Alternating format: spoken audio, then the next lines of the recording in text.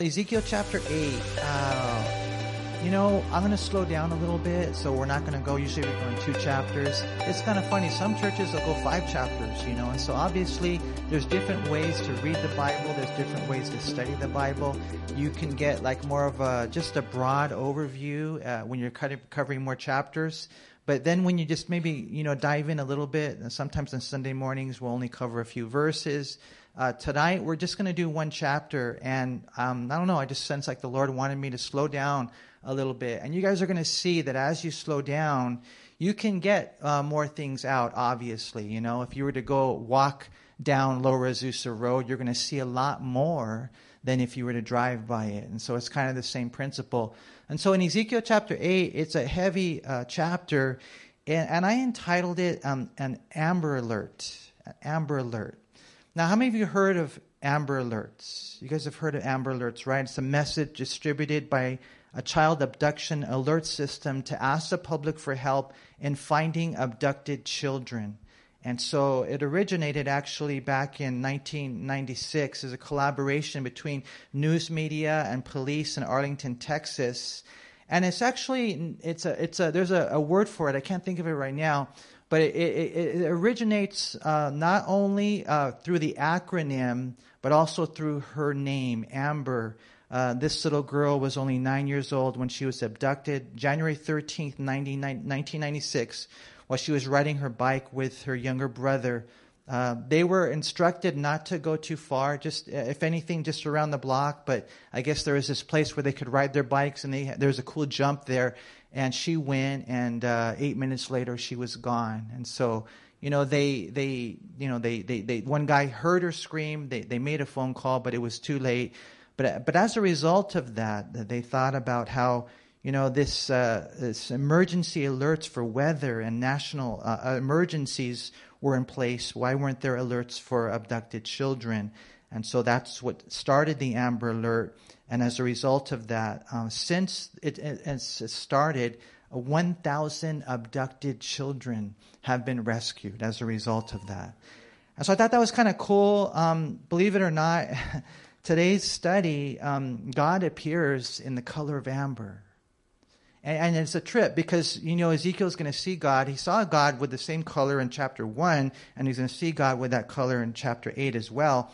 And it's almost, and again, like an Amber Alert. If I could just use that in one sense, and maybe it'll stick. It's children have been abducted by the enemy, the people of God.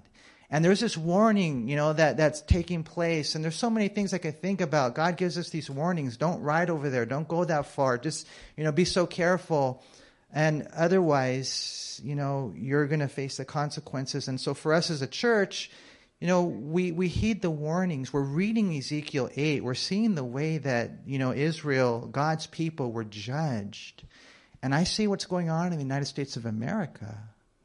And I just can't help but just conclude that the rapture has to happen soon because there is a remnant. You guys love God, right? Amen? Do any of you love God? All right. And so we're going to get raptured out, and the judgment is going to fall on this nation. And we're going to see as we go through this chapter, there are many parallels between what happened to Israel and what's going on in the United States of America today. And we see the way that things are escalating in the Middle East, and we see the abominations that are taking place in our nation.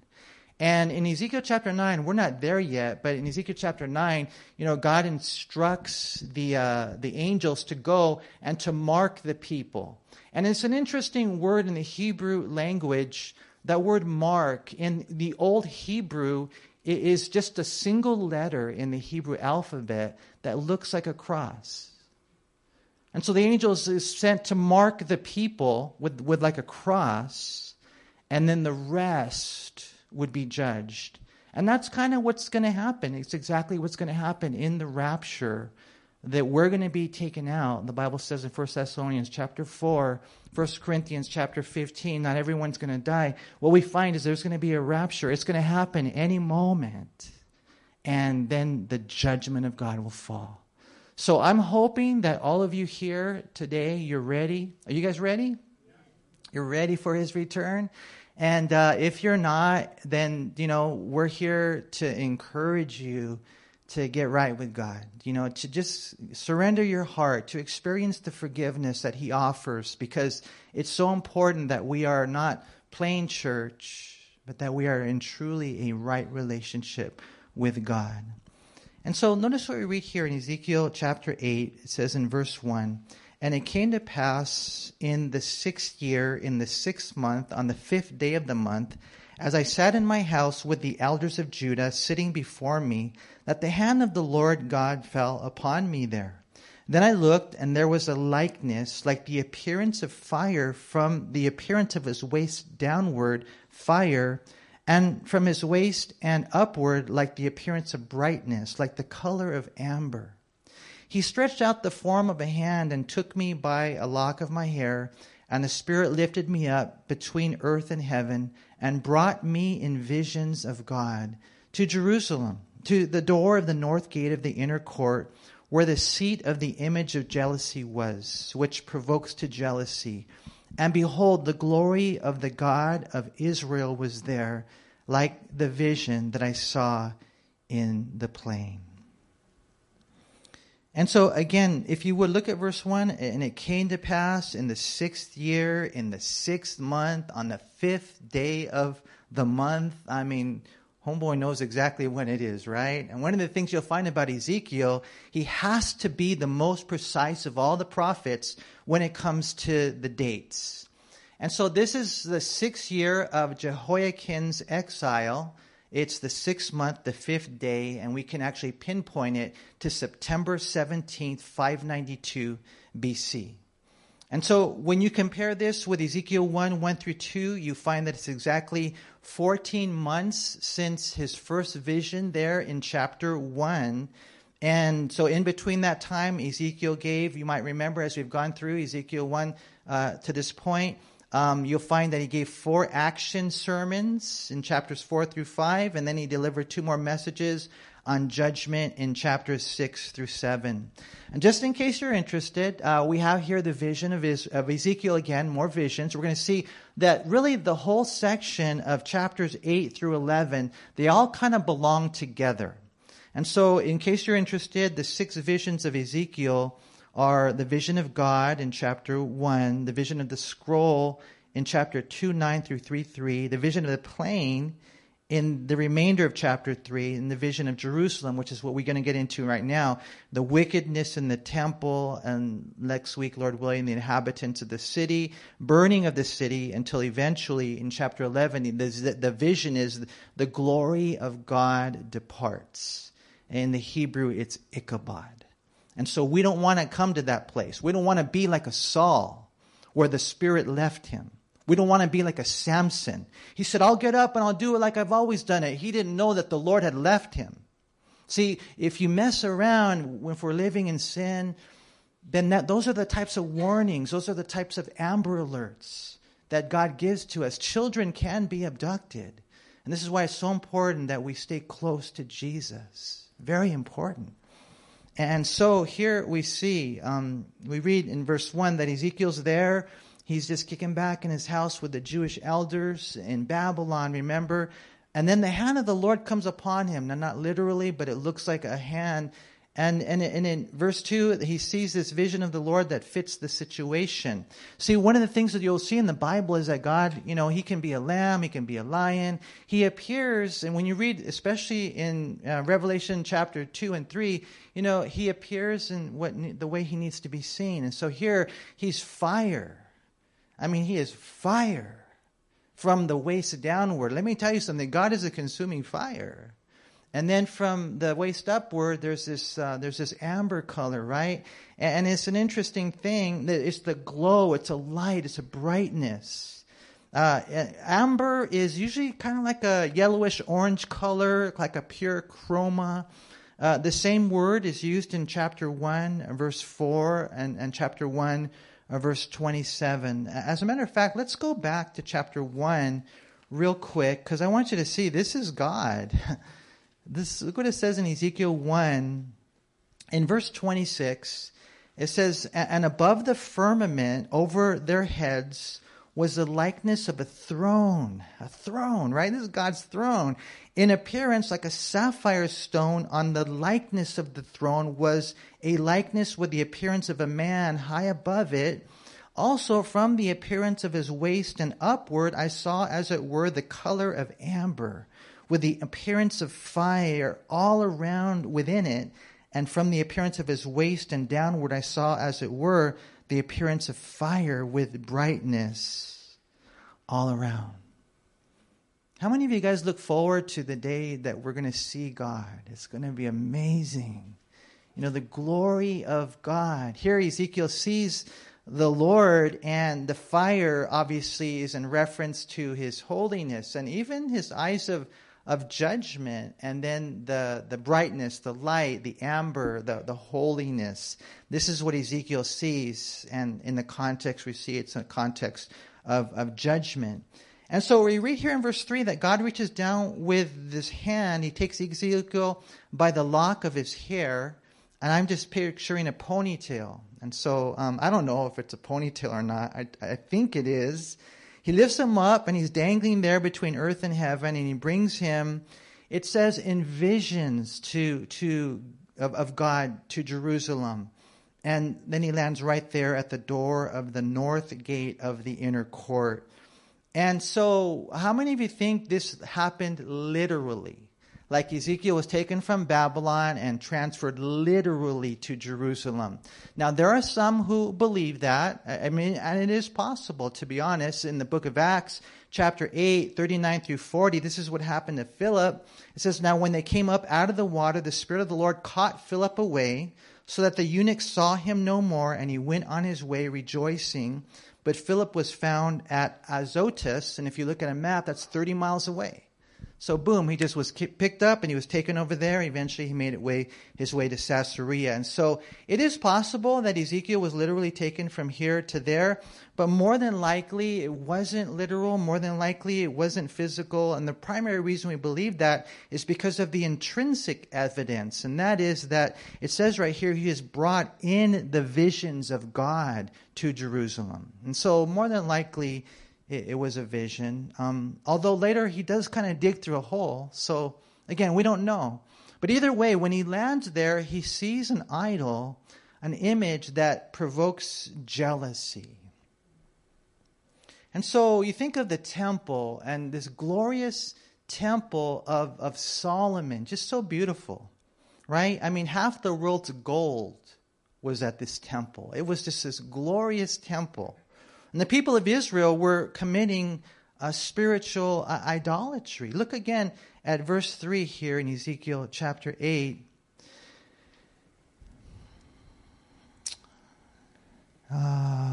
Verse 3. I know there's a 3 in here somewhere.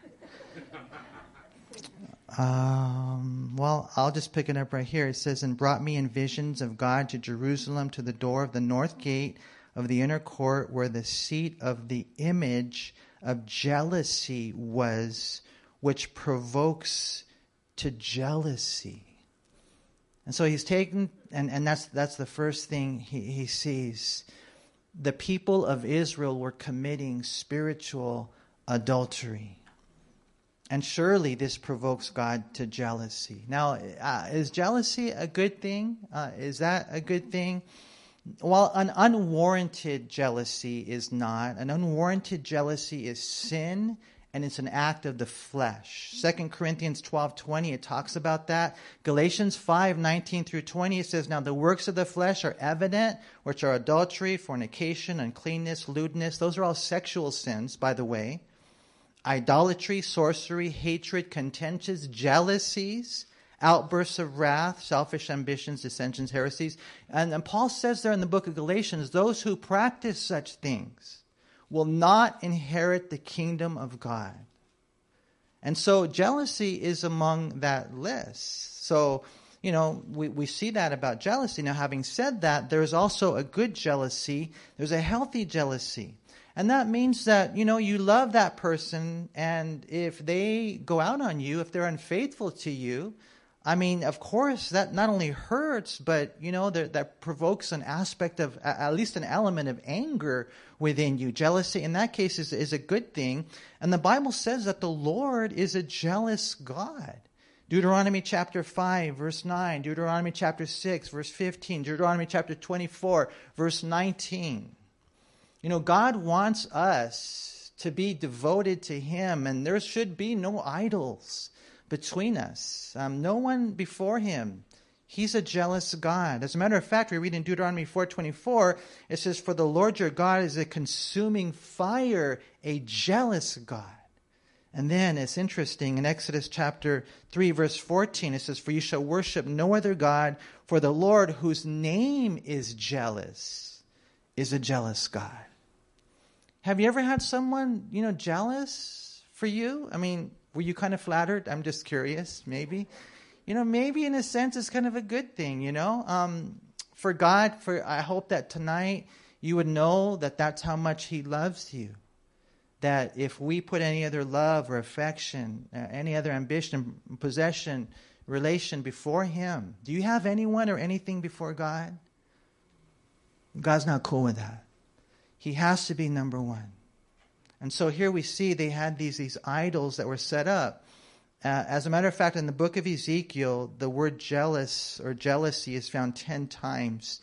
It was something that God was unfortunately having in His heart because of their unfaithfulness. And so I hope you guys don't think that the Lord is like an immature demigod who gets jealous or angry for no reason.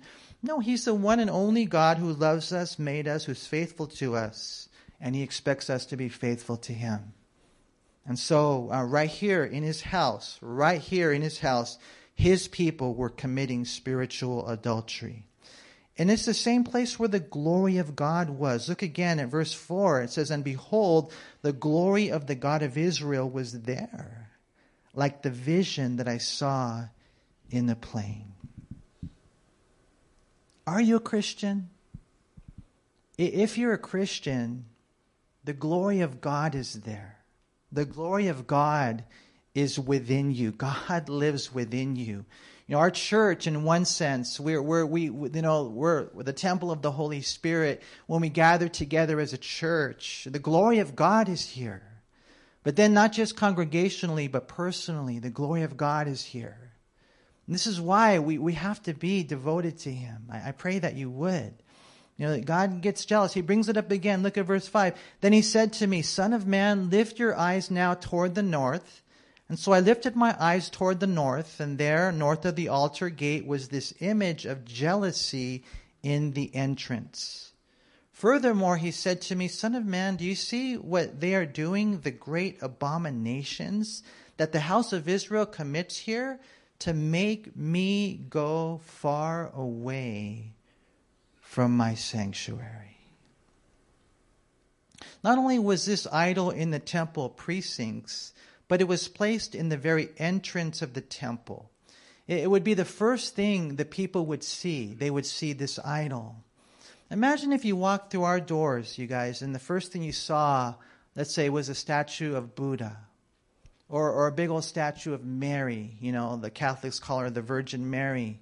You probably wouldn't even walk in. You'd walk out and you'd say, "What's going on here? Am I in the right place?" Why is that? Because most of you are healthy Christians. And you know that's not right? And those of you who love the Lord and you know the sanctity of even a place like this, you might even take a sledgehammer to it, huh? How many of you would do that? Let's just say, if there was a statue right there in the entrance to our door, that would be an issue, right? We can't live like that. Thank God there are no statues in our church, our temple building, so to speak.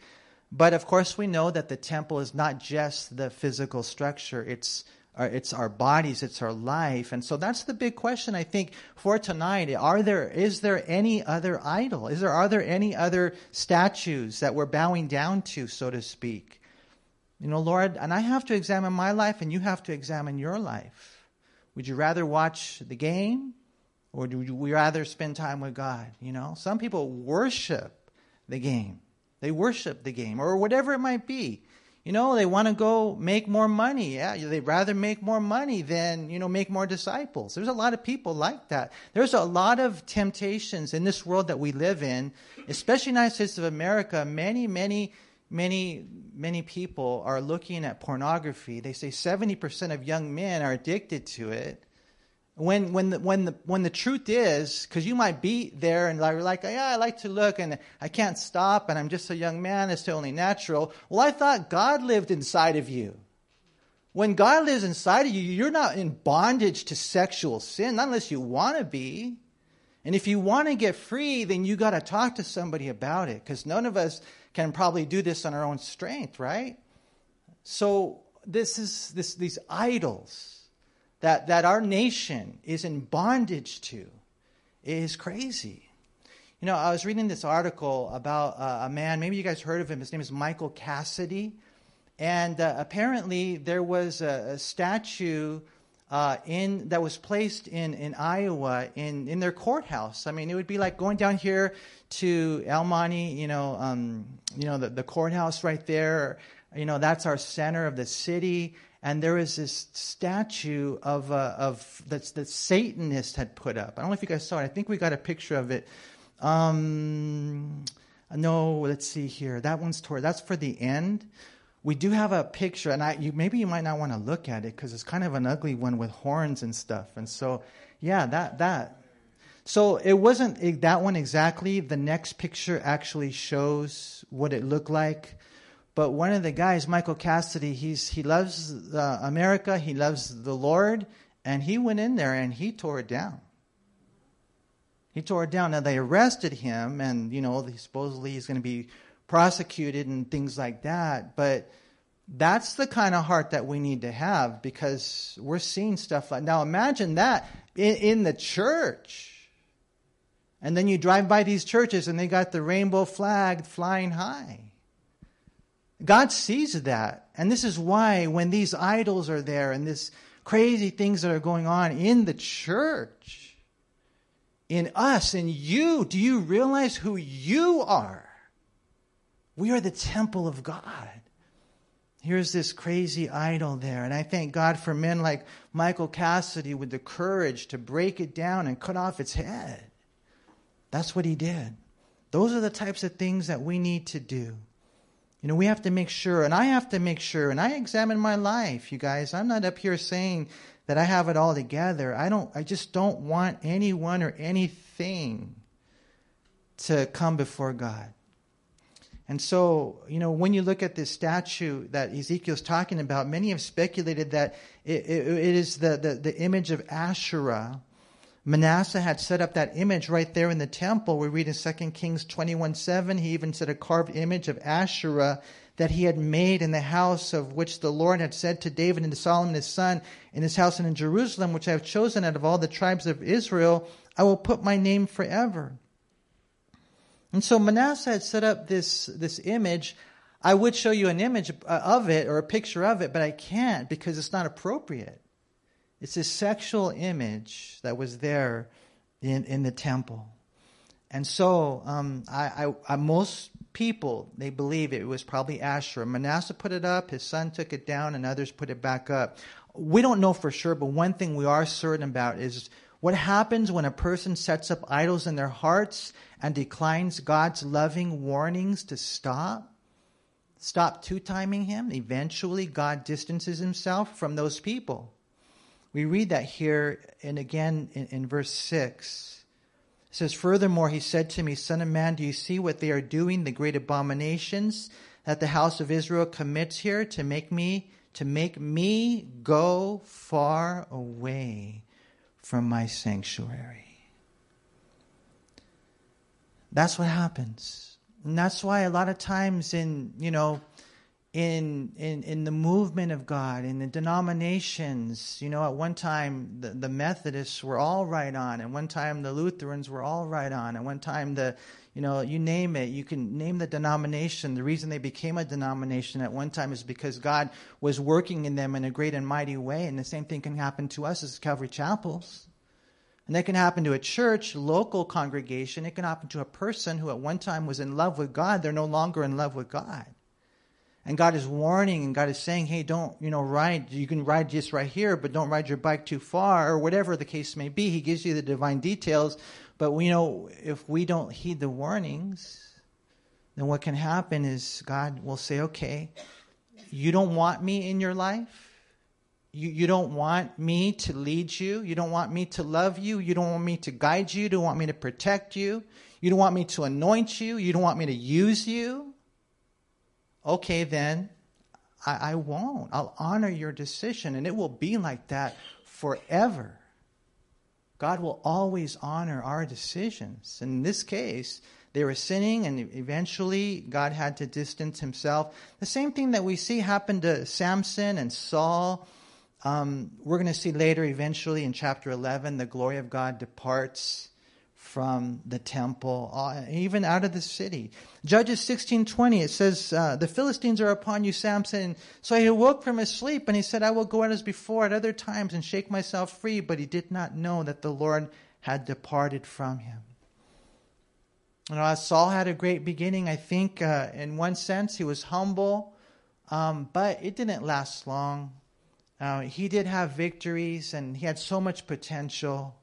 But, eventually he came to a place where it says in 1 Samuel 16:14, but the Spirit of the Lord departed from Saul, and a distressing spirit from the Lord troubled him.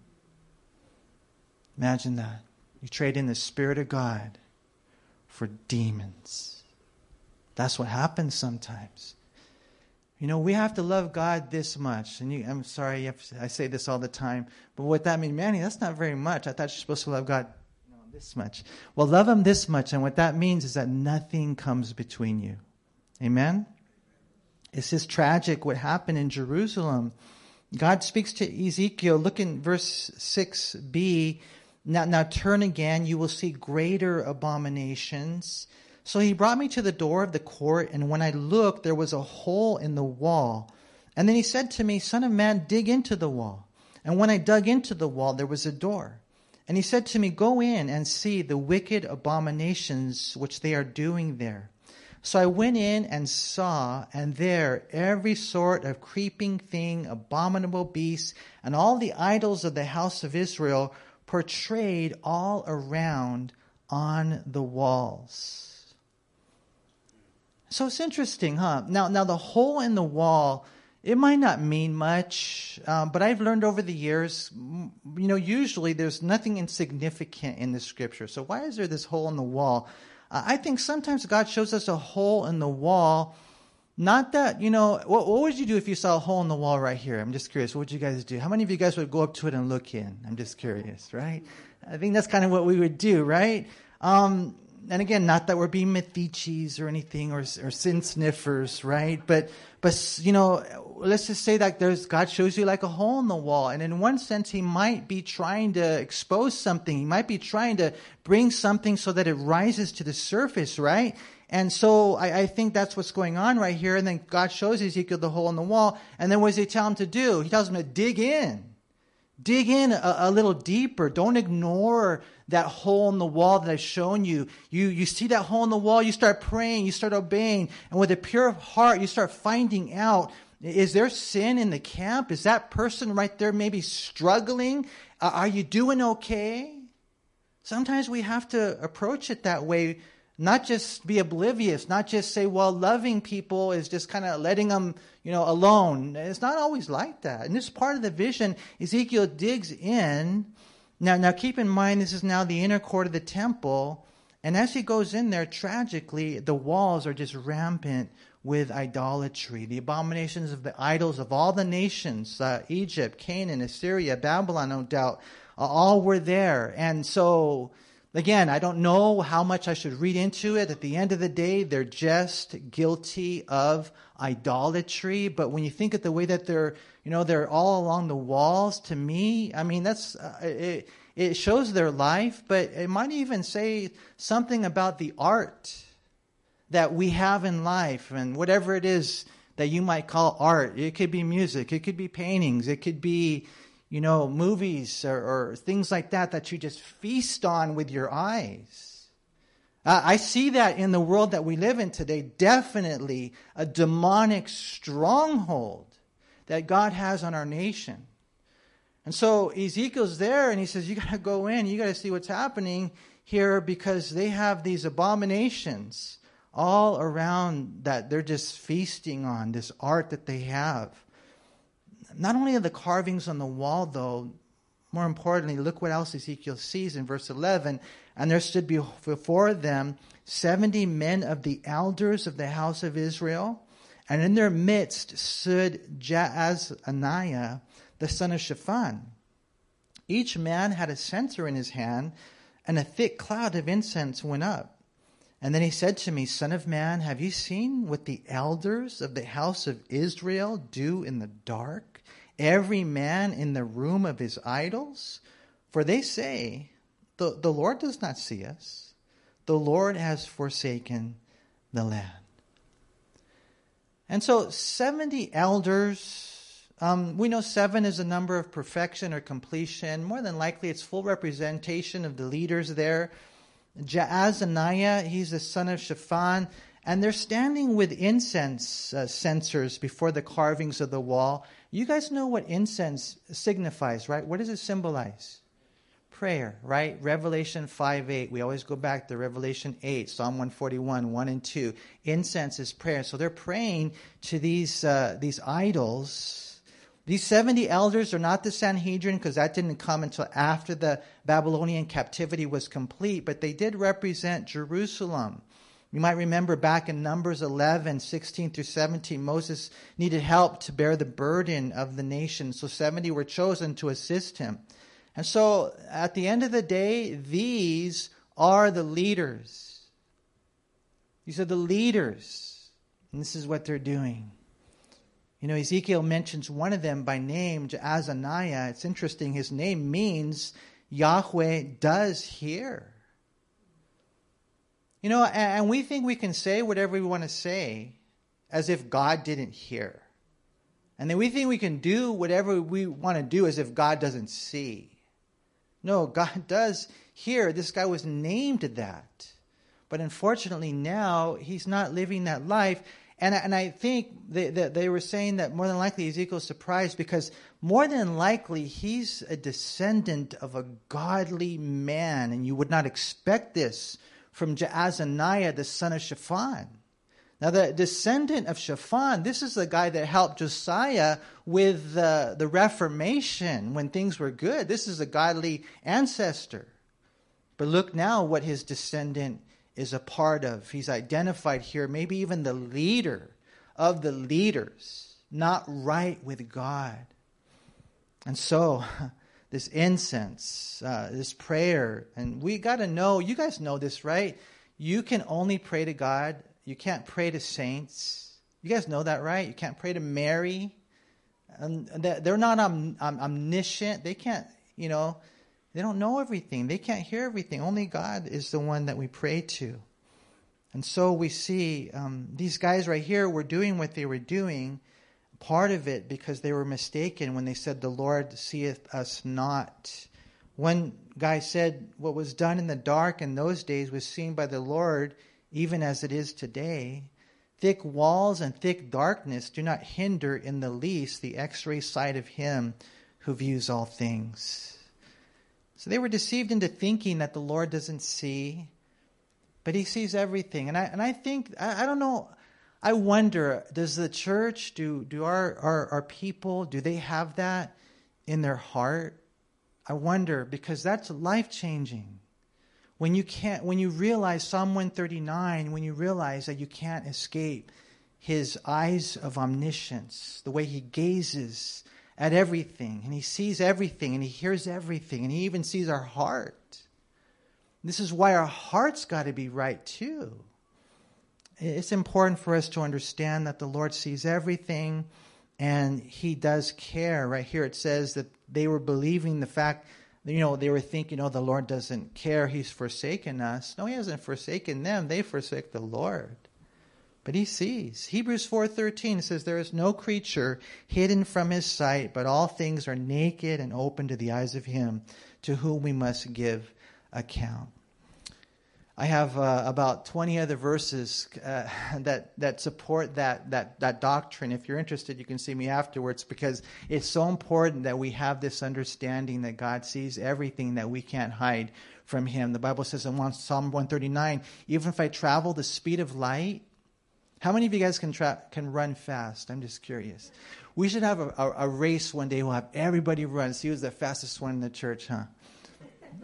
I'm just joking. 186,000 miles per second, the speed of light. Even if I took the wings of the morning, I couldn't hide from Him.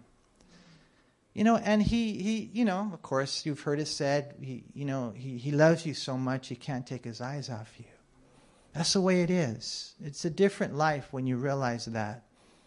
But right here we see it wasn't just the leading men, however, it was also the ladies. And even though the ladies are usually more faithful, it doesn't always work that way. Look what it says in verse 13. And He said to me, turn again, and you will see greater abominations that they are doing. And so He brought me to the door of the north gate of the Lord's house. And to my dismay, Ezekiel says, women were sitting there weeping for Tammuz.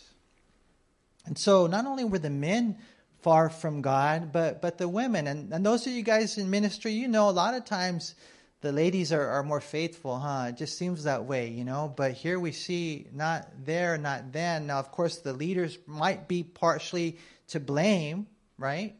But here we see these women, they're weeping. They're weeping for Tammuz. And it's an interesting, this right here, I wish we had more time to develop it, but Tammuz is this, to me, it's just demonic, right? Tammuz was known as the good young one when it comes to these, gods of history. His beauty caught the attention of Ishtar. Now, Ishtar was another false pagan god. It's where we actually get our word Easter from. And it's a real fascinating story. Basically, Ishtar and Tammuz, they got together. They got kind of like married, right? This is what they say in their pagan theology. And eventually they had a falling out. Some say it's because of the fact that Ishtar traveled to take a throne. And I guess the gods of the underworld said, you're wrong in doing that. They took her down to the underworld. But then what happened was that while she was dead, sexual relations ceased over the entire universe. And so the main god, Enki, allowed her to rise. And that's why you see a lot of these pagan practices were just deeply embedded with orgies and sexual relations and things like that. But, eventually he said, you can come up, but you have to find someone to go to hell in your place. And so she was looking for, who should I send down there to the underworld? And to her, she's scouring the world. She finds that her ex-husband or whatever, this guy, Tammuz, was having a good old time, even though she had died. And so she's like, I don't like this. I'll send him, to hell. And so it's a really interesting story. Eventually it says that she felt bad. And so she went down to Hades and rescued him. But the God said that, okay, we'll work out a compromise here.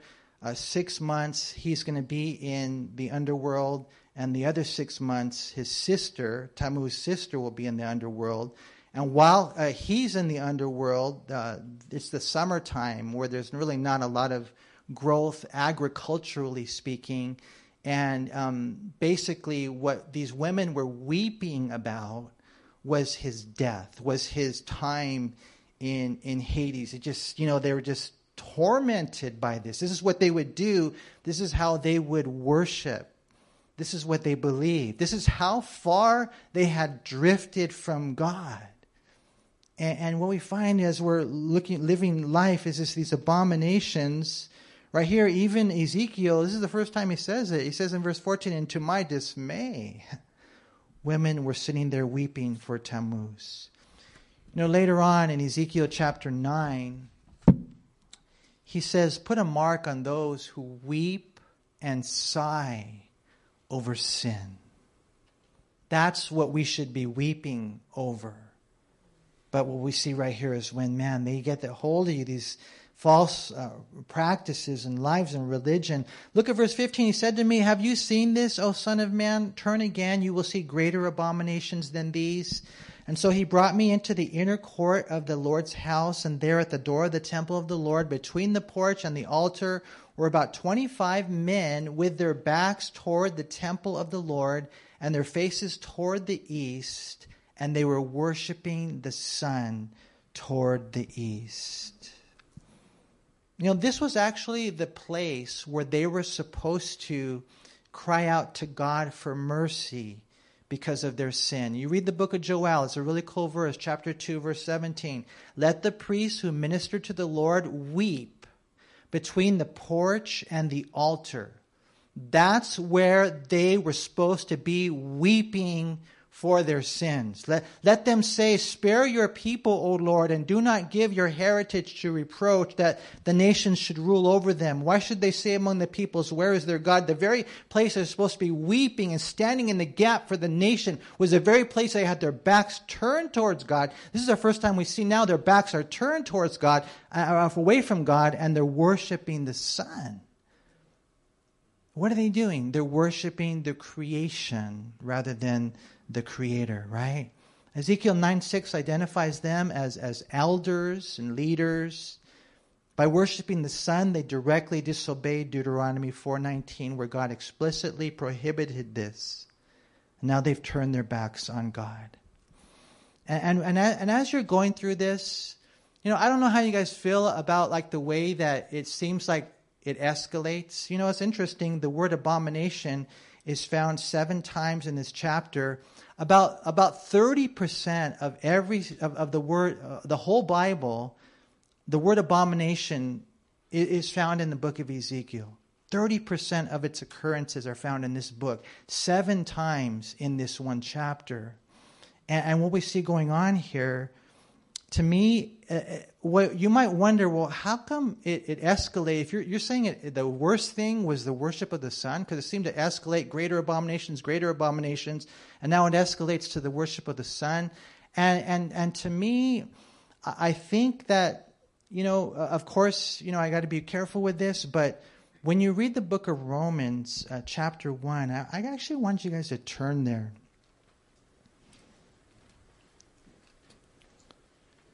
It begins to make sense. And you begin to see. Now, I'm not a prophet. Okay, I don't know the day of the Lord. If I gave you guys a date, I said Jesus is coming back on this day, what would you guys do? How many of you would stone me? Right? No man knows the day or the hour. But what if I told you that it sure looks like he's coming soon? Would you believe me? I don't know for sure. It might be another 100 years, but it might not be. I have to tell you this. I'm obligated as a watchman to tell you this. I see what's going on in the Middle East there, Iran and China. The cyber attacks. Just so much that's happening. I see what's going on in our United States here. And just like the signs of the times are just staring us in the face. Here, Romans chapter 1 and verse 18, notice it says, for the wrath of God is revealed. You see, the wrath of God is revealed. Not just God. We're going to see later, God is revealed through his creation. But did you catch that?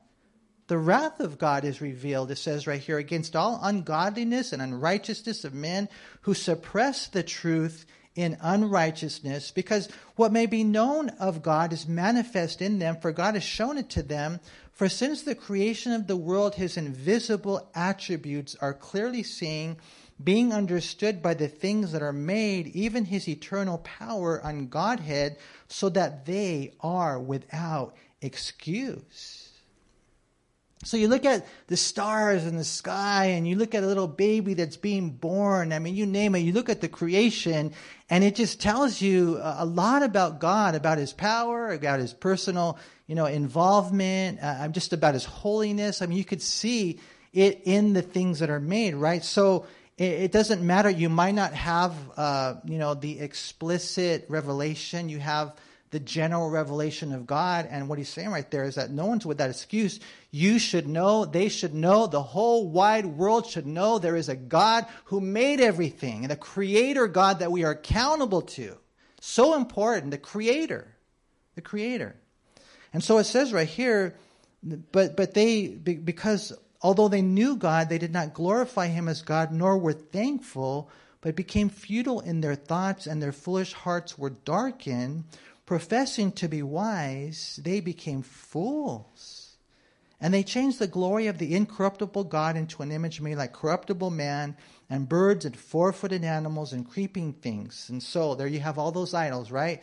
Therefore God also gave them up to uncleanness and the lust of their hearts, to dishonor their bodies among themselves, to exchange the truth of God for the lie, and worshiped and served the creature rather than the Creator, who is blessed forever. Amen.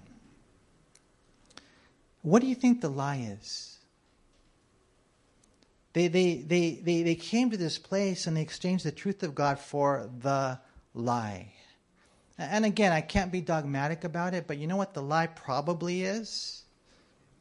Evolution. That we are all here by random chance, a series of fortuitous occurrences, that there is no creator. And we don't worship the creator anymore, we worship the creation. And so right here, they did that, and they worshiped and served the creator rather than the creator, the creature rather than the creator, who is blessed forever. Amen. And then when you read the rest of the chapter, for this reason God gave them up to vile passions, for even their women exchange a natural use for what is against nature. Likewise also the men, leaving the natural use of the woman, burned in their lust for one another, men with men, committing what is shameful, and receiving in themselves the penalty of their error which was due. Do you guys see that it started? This is why in the book of Ezekiel chapter 8, it escalated in greater abominations, until the final place was they no longer worshiped the Creator. They worshiped the Son, they worshiped the creation. And then we see that here in Romans chapter 1. And so then what happens? God gave them up. God led them to themselves. God says, okay, you want to do your own thing? And next thing you know, women are with women, men are with men. Next thing you know, you see the perversity of the world that we live in today, the sexual confusion and all this gender chaos. It's not that God did it. It's God says, okay, I'm going to kind of let my hand go and watch what you guys do to yourselves. And what we see in the book of Romans is God is just saying, this is my judgment. And as we're back in Ezekiel, I see this happening to our nation. I mean, when you've got someone like Putin calling out the United States of America because of our sexual perversion. You got someone like Elon Musk. I mean, again, I don't agree with everything the guy said, but today he made national news because he tweeted what has happened to America. I think we have a picture of that. And the other one, it actually shows Elon Musk. I think it's just like this, or maybe not. Anyways, I don't. Do they still call it tweeting? Because it's not Twitter anymore. What's it called now? X. Anyways, he said what happened to America? And that, like I told you earlier, let me read this to you. What is this guy right here? Basically, he retweeted this. And he asked the question, what's happened to America? Violent activists tore down dozens of statues, including Columbus, Thomas Jefferson, and George Washington. None were held accountable or charged with a hate crime. Michael Cassidy knocks over a Satan statue made out of a household item and gets charged with a hate crime. Welcome to America's two-tier justice system. The police state made it clear who they worship. Wokeness and Satanism is the new religion. And so Elon Musk saw that and he said, yeah, like what's happened to America? So again, an optimistic guy like me says, let's pray, let's shine, let's share, let's love, let's preach the gospel and hope that God turns our nation around. But more than likely, what I see ahead, more realistically, is the rapture of the church and the judgment of this nation. This is why we got to make sure we're ready. As we're reading something like Ezekiel 8 in the Amber Alert, I have to make sure there are no idols in my heart, that nothing and no one comes before God. Verse 17, he said to me, have you seen this, O son of man? Is it a trivial thing to the house of Judah to commit the abominations would they commit here? For they have filled the land with violence. See, the violence was because of their sin. They're the ones that were accountable. Then they have returned to provoke me to anger. Indeed, they put the branch to their nose. Therefore, I also will act in my fury. My eye will not spare, nor will I have pity. And though they cry in my ears with a loud voice, I will not hear them. Right there, God just says it. Hey, these guys right here, they put the branch to the nose. And more than likely what that means is they kind of lift up their nose to God. Like, I don't know. You guys don't do that anymore. You used to, before you're Christians. You would think you're all bad, right? Some people are like that with God. They actually snub the branch. Who's the branch? Jesus. They snub their Savior. And so let that not be us.